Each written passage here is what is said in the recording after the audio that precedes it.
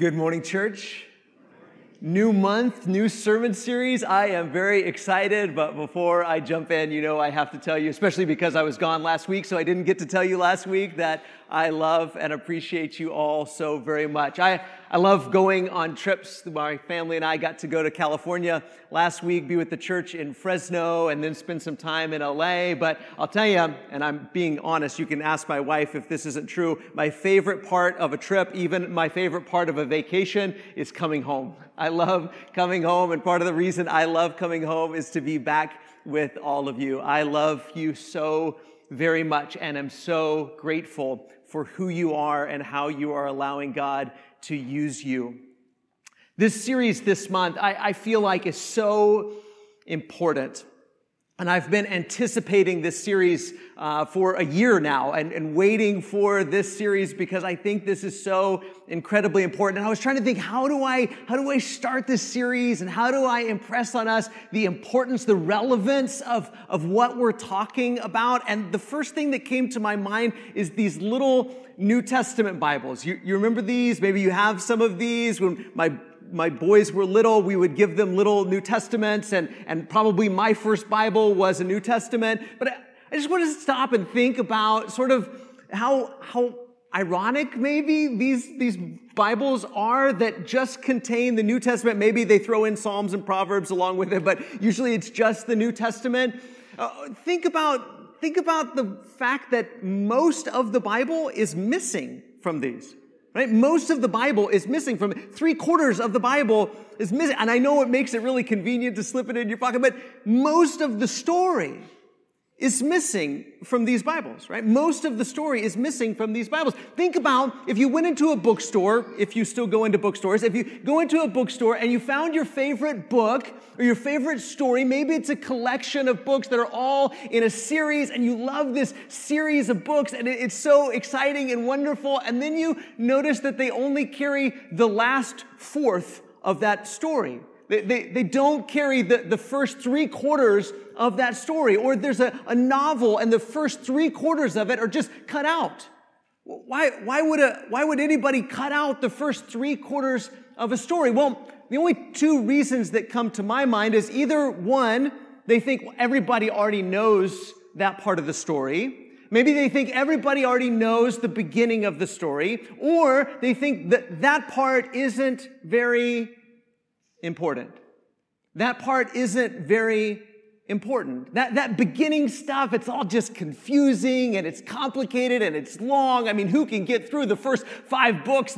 It's just so long and complicated and it's really not that important. In fact, I've fought this battle of the importance of the first books of the Bible my entire ministry life. I remember the first preaching job that I had in this sweet little congregation in Northeast Arkansas, and there was this sweet man there, loved him to death, wonderful brother, but if he knew that I was going to preach a sermon from the Old Testament, he wouldn't come.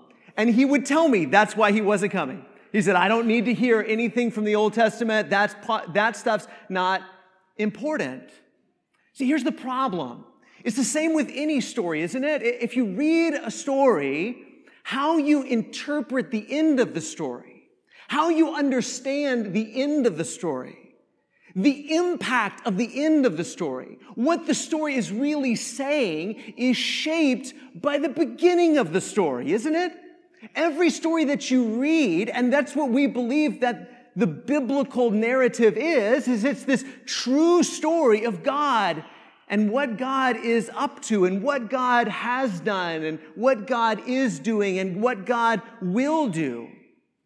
And what you think God has done and what you think God is doing and what you think God will do is shaped by understanding the introduction to the story. That's what Genesis is. Genesis is the introduction to this narrative that culminates in Jesus and who we think Jesus is and what we think Jesus has accomplished and what we think Jesus will do in the future is shaped by our reading of the introduction to the story. It is shaped by the Eden story. We understand the end in light of the beginning. So that's what this entire series this month is all about, is what we understand about what it is we're doing, who it is we are, what it is we are hoping for is shaped in so many ways by the Eden story. So if you have your Bible, we're going to start in Genesis chapter 2, verse 4. This story about the Garden of Eden, because again, I don't know that everybody knows this story, number one, and it is really important. So I don't want to shame you for having a New Testament, but we just have to understand this isn't the complete story, right? Genesis chapter 2, starting in verse 4. These are the generations of the heavens and the earth when they were created in the day that the Lord God made the earth and the heavens, when no bush of the field was yet in the land, and no small plant of the field had yet sprung up, for the Lord God had not caused it to rain on the land, and there was no man to work the ground. Now, in English, those words man and ground don't sound anything alike, right? Man and ground don't have any etymological connection. They don't sound alike. But in Hebrew, the connection is very evident. The word man, and we're not talking about man versus woman, we're talking about man as in humanity. The word for man is Adam. Sounds like Adam, right? Adam means humanity. It means mankind. There was no humanity. There was no Adam. There was no human. So the word for human, Adam, and the word for ground is Adamah. Adam and Adamah, ground and man. And right from the very beginning, as these two words are introduced side by side, it's evident that there's a very strong connection between humanity and the ground, between Adam and Adamah, between humans and the ground. He says in verse 6, and a mist was going up from the land and was watering the whole face of the ground.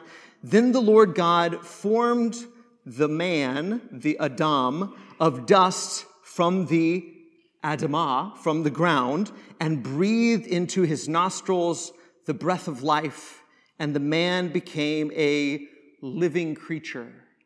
So, from the very beginning, it's evident that humanity, Adam, and the earth, the ground, the Adamah, are intimately connected.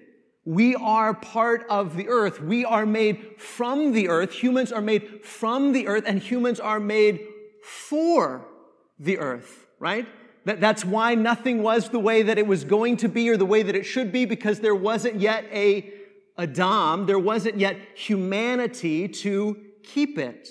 And so humanity and the ground are intimately connected, but we're not just Adamah, we're not just ground, we're not just earth. God breathes into humanity the breath of life, and he becomes this translation says, living creature. In Hebrew, it's nephesh. Some translations may say a living soul, right? A soul. Now again, this is so important because the Bible tells us, in spite of what we may have learned from popular culture and the way we use the word soul, a soul isn't something that we have. A soul is something that we are. Humans are a living soul. We are a soul. And we are intimately connected with the ground that we walk on. This humanity that we are living beings. And why are we living beings? Because God breathed into us the breath of life. God is the source and the sustainer of our life. What did Adam, what did humans do to deserve to live?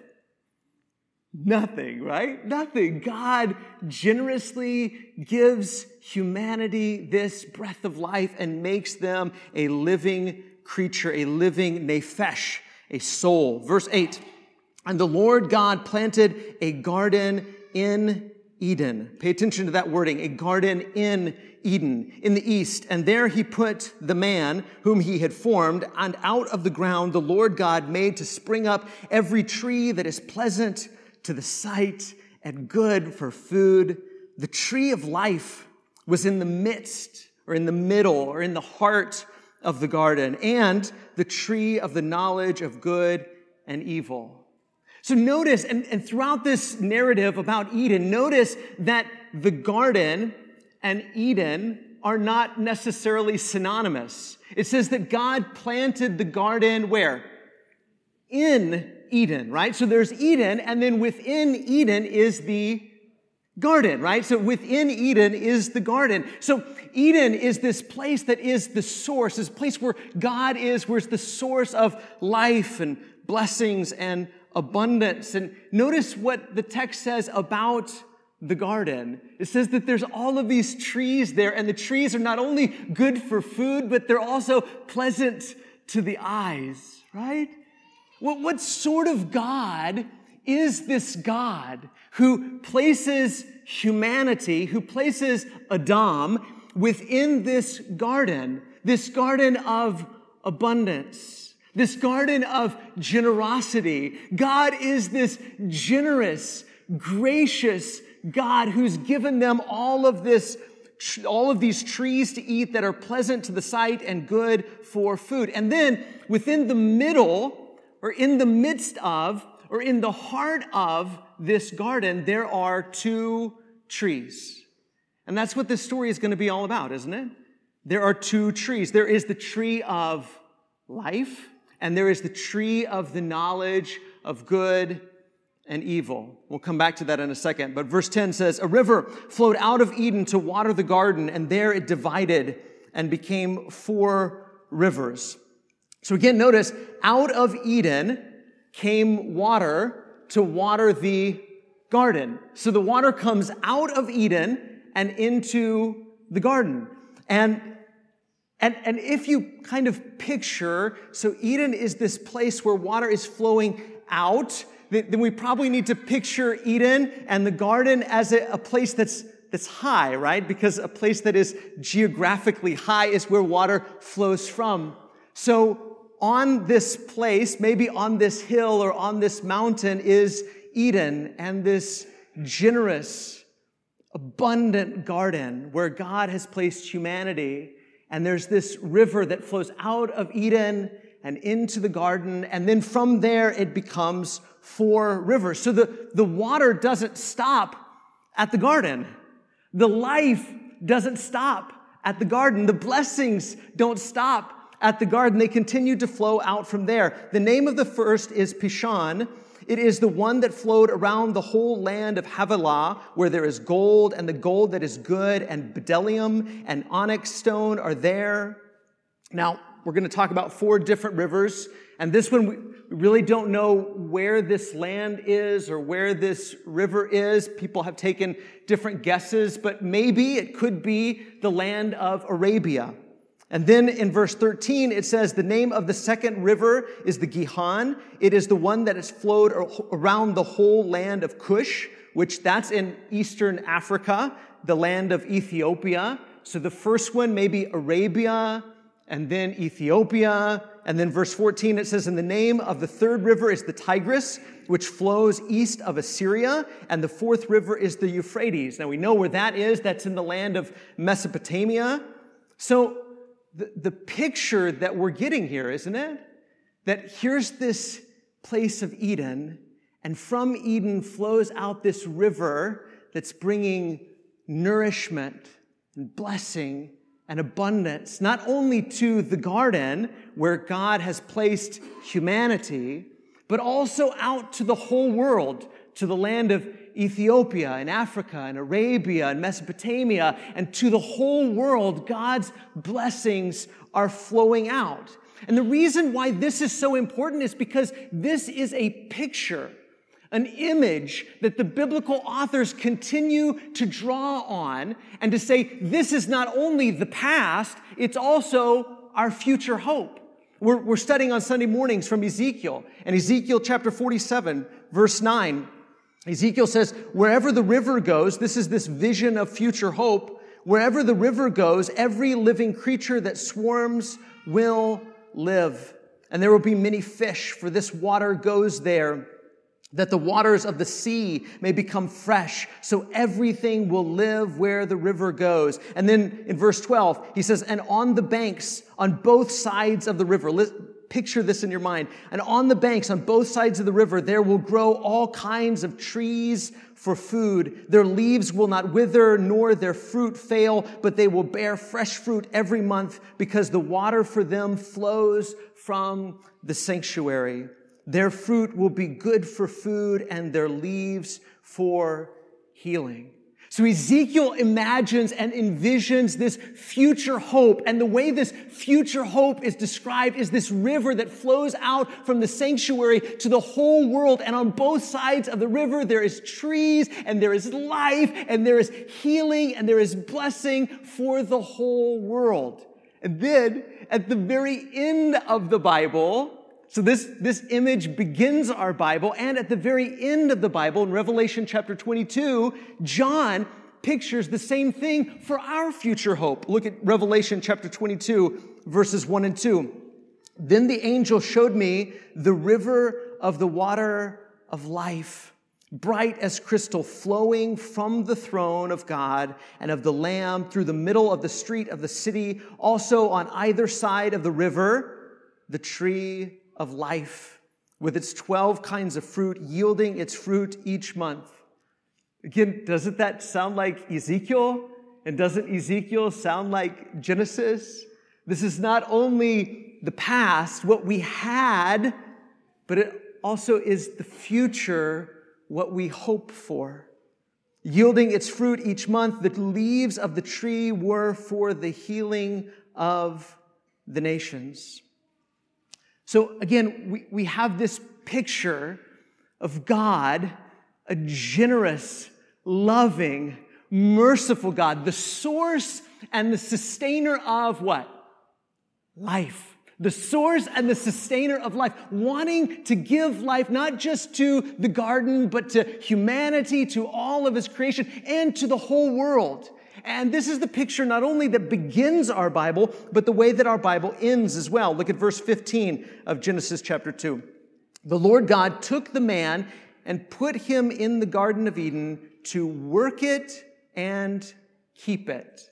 Now, there's a lot of biblical scholarship around the Garden of Eden and around this idea that the garden is like a temple. In many ways, and part of that is because this is a place where God and humans share. A place where God is sharing with Adam, with humanity, but also because of this phrase right here, to work it and keep it.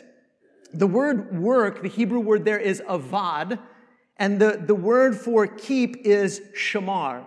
And these two words, avad and shamar, outside of this story, they're used to talk about priests. That Levites in the tabernacle or Levites in the temple would avad and shamar. They would minister and they would guard. They would work and they would keep. So here's this picture that this garden is not only a paradise, a place of blessing and a place of abundance, but also a place of ministry, of priestly service and ministry to God. And do we see what all is transpiring in this garden paradise? That it's a place of life, it's a place of abundance, it's a place of ministry or service, and it's a place of the presence of God. I want us to think about those, maybe memorize those 4 points, that this is a place of life, abundance, ministry, and the presence of God. And then it says in verse 16, the Lord God commanded the man, saying, you may surely eat of every tree of the garden, but of the tree of the knowledge of good and evil you shall not eat, for in the day that you eat of it, you shall surely die. So humanity is given all of these trees that are not only good for food, but they're pleasant to the eyes, they're beautiful, they're wonderful, they're nourishing. There is life, there is abundance, there is ministry, there is the presence of God, and they can eat of every tree, and I would assume that that included the tree of life, right? That as long as they continue to avad and shamar, as long as they continue to work and keep and trust God, they could have access to the tree of life. They could be in this place of life and abundance and ministry and the presence of God. But God says there's one tree that you're not supposed to eat from. And what's that? The tree of the knowledge of good and evil. That's an interesting thing, isn't it? For God to say the only thing that's off limits, the only thing that's off limits to you is this tree of the knowledge of good and evil. And many think, well, why is that? And what are we supposed to gain from that? Or what are we supposed to learn from that? Maybe it's that God was saying the only thing off limits for you is deciding for yourself what's right and what's wrong, what's good and what's evil. That belongs to God. You can have everything else, but you cannot decide for yourself what's good and what's bad. And we have this tendency to do that, don't we? To try to decide for ourselves what's good and what's bad, what's right, what's wrong, what's the right path to go, what's the wrong path to go, what's going to lead to success, what's going to lead to abundance, what's going to lead to life. And we have this tendency to try to claim that for ourselves. But another way we might think about this is the fact that most of the time that the Bible uses this idea of knowing good and evil, that the people who don't know good and evil are children, right? Children don't know good from evil. They don't know right from wrong. They don't know good from bad. Children are, in many ways, immature and naive. And there's a goodness to that, isn't there? There's an innocence to that, isn't there? Because children have to depend on a parent or someone else to show them what's good and what's bad. And humanity is in this state of childlike dependence where they don't know good from evil. And they have to trust in God. They have to depend on God. But just like us, humanity said, I want to know for myself. And God wants to protect them from this knowledge. I was trying to think, what's similar to us? And maybe we might compare this to something like an R-rated movie. You know what I'm saying? And we try to protect our children from that knowledge, don't we? Because we know that there's certain things that once you see them, you can't unsee them. Once you hear them, you can't unhear them. Once you learn them, you can't unlearn them. And we know that there's certain knowledge that when you see that and when you hear that, when you experience that, it changes you. It robs you of your innocence. It changes something deep down inside of you. And it steals your innocence away. God wants humanity to stay dependent on Him, trusting in Him. But the way children do with that kind of knowledge, we say, no, I don't want you to protect me from that. I want to see it myself. I want to experience it myself. I want to know it myself. I want to have it myself, rather than trusting in their Father. And that's the key of this whole text, isn't it? Trust God. That life, the presence of God, abundance and life, ministry, and the presence of God have always been given by grace through faith. Humanity didn't have to earn their spot in the garden. God gave it to them by grace. And the way they stayed in the garden was simply to trust God. Trust me. Trust me. Trust me. And that's always been the story. When we keep reading in the Bible to the book of Deuteronomy, this is exactly the same choice that the children of Israel are given. They kind of have a new garden experience, don't they? They're taken out of slavery and they're brought to the edge of the promised land. And Moses says, okay, you have two choices. life or death. You have two choices. Trust God or don't trust God. Do what he says or don't do what he says. And it's a choice between life and death. Look at Deuteronomy chapter 30, verses 15 and 16. See, I've set before you today life and good, death and evil. If you obey the commandments of the Lord your God that I command you today by loving the Lord your God, by walking in his ways and by keeping his commandments and his statutes and his rules, then you shall what? Live. Then you shall live and multiply, and the Lord your God will bless you in the land that you are entering to take possession of it. God says to Israel, he says, I'm going to give you this place of life and abundance and ministry and my presence, right? That's what Canaan was supposed to be, this place of life and abundance and service and the presence of God. And it's this foreshadow of what God wants to give to all of humanity, life and abundance and ministry and the presence of God. And he says, in order to be here and to have this life and this abundance and this ministry and my presence, you have to trust me. You have to trust me and walk in my ways. Be dependent on me. Like little children, be dependent on me. If I say this is off limits, it's off limits. If I say do this, then do this. If I say don't do that, then don't do that. Don't say, well, I want to find out for myself what happens if I do that. Don't do that. In childlike dependence, trust God. And Moses says, right before the children of Israel go in, life and death, blessings and cursings, it's your choice. And this is this foreshadow of what's to come, because God wants to give to all of Adam's children life and abundance and ministry and his presence if we will trust him. In fact, that's exactly what John is saying in John's gospel account. Look at John chapter 1 and verse 4. He says about Jesus, in him was life. In Jesus was life, and the life was the light of men. This is what Jesus is coming to say. I'm coming so that you can have life, so that you can have abundance. What do you need to do in order to have this life and abundance? What you've always needed to do, trust me. Trust God. Trust Jesus. John chapter 5 and verse 24. Truly, truly, I say to you, whoever hears my word and believes him who sent me has eternal life.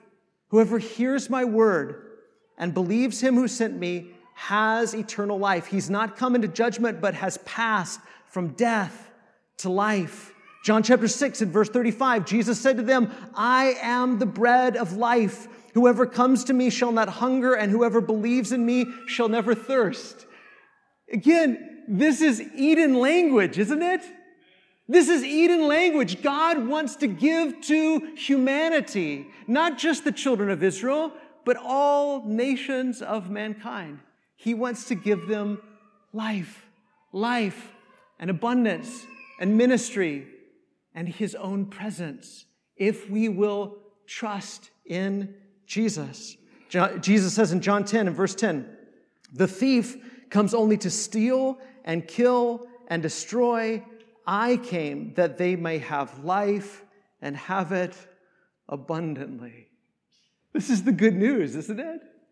This is the good news, that what was lost in Eden is found in Jesus. That life and abundance and ministry and the presence of God are found in Jesus. That in Jesus, he has given us this new tree of life, this new river of life. He wants us to have life and abundance. He wants us to have ministry and his presence. We might ask, when? When? Are we talking about right now? Or are we talking about when he returns? And the answer is yes, it's both, isn't it? We have eternal life right now, but we long for the day when all things will be made new. We could say that the giver of life has turned a tree of death into a tree of life to restore life to his creation. That's what the cross is, isn't it? The cross was a tree of death, But the giver of life has turned the tree of death into a tree of life to restore life to all of his creation. That's what Jesus is doing. Jesus is giving us life and abundance and ministry and God's very own presence now and in the resurrection, in the life to come, in the New Jerusalem. And trusting Jesus is choosing the tree of life. That's what the whole Gospel of John says over and over and over and over again, that trusting Jesus, believing in Jesus, putting your faith in Jesus is choosing the tree of life. You have the same choice that Adam and Eve had. We have the same choice. Humanity has the same choice. I set before you life and death, blessings and cursing. Choose life so that you may live. Choose life. But in order to choose life, in order to choose Jesus, we have to allow him to take us back to a childlike dependence, don't we? Where we say, I trust you, Lord. No more pride. No more ego. No more trying to do it on my own. No more trying to be good enough or smart enough. No more trying to grasp that tree of the knowledge of good and evil. I don't have to see it myself. I don't have to experience it myself. I don't have to know it myself. I will simply trust in you and do things your way. Trusting Jesus is choosing the tree of life. I have come that they might have life and have it more abundantly. Do you want the abundant life? Then Jesus says, then believe in me, then trust in me, then follow me. And we do that initially when we're baptized, right? We put our trust in Jesus and we gain eternal life. And most of us probably know that. Maybe there's somebody here that hasn't done that yet, put their trust in Jesus. But some of us have forgotten that this is an ongoing thing. That choosing Jesus and trusting in Jesus, choosing the tree of life is an ongoing thing. And some of us really don't. Let's get real. Some of us really don't trust in Jesus. Jesus says, if somebody slaps you on your cheek, turn. Let them slap the other. And we say, that's unreasonable. I just can't. I can't accept that. I'm not going to do that. I'd rather retaliate. I'd rather show people how strong I am. I'd rather show people how big I am. Jesus says, if somebody forces you to go a mile, go with them too. And we say, I just can't live that way. Jesus says that living people, he says this through Paul, doesn't he? That living people, spirit-filled people, that their lives look like love and joy, peace and patience, kindness, goodness, faithfulness, gentleness, self-control. That's what living people look like. That's what spirit-filled people look like. That's what people look like when they're eating from the tree of life. And we say, I just don't think I can live like that. I just don't think I can do that or be that way. Jesus is calling us to trust him. Not just trust him for eternal life, for the life after the resurrection. He's calling us to trust him for our present life. Right now, in the present, trust Jesus. Build your house on his solid rock. Trust in him. Do things his way. Stop saying, I want to get the knowledge for myself. I want to experience it for myself. I want to decide for myself what's right and wrong, good and bad. I think I can figure it out. No more. No more pride. No more trying to blaze our own trail. No more trying to do things our way. No more trying to be good enough and smart enough, but simply in childlike faith, trusting in Jesus. Because trusting in Jesus is choosing the tree of life. So that's my encouragement this morning, church. Trust Jesus. If you haven't been baptized, trust Jesus and be baptized for the forgiveness of your sins. And if you have been baptized, then let's go forward from here every day, trusting in Jesus, that his way is better than the world's way. His way is better than our way. His way is better than the way of flesh. Choosing to trust him is choosing the tree of life. And if we can help you to make that choice or recommit yourself to that choice, we're here to help you in any way we can. Now's a great opportunity to come forward as we stand and sing this song.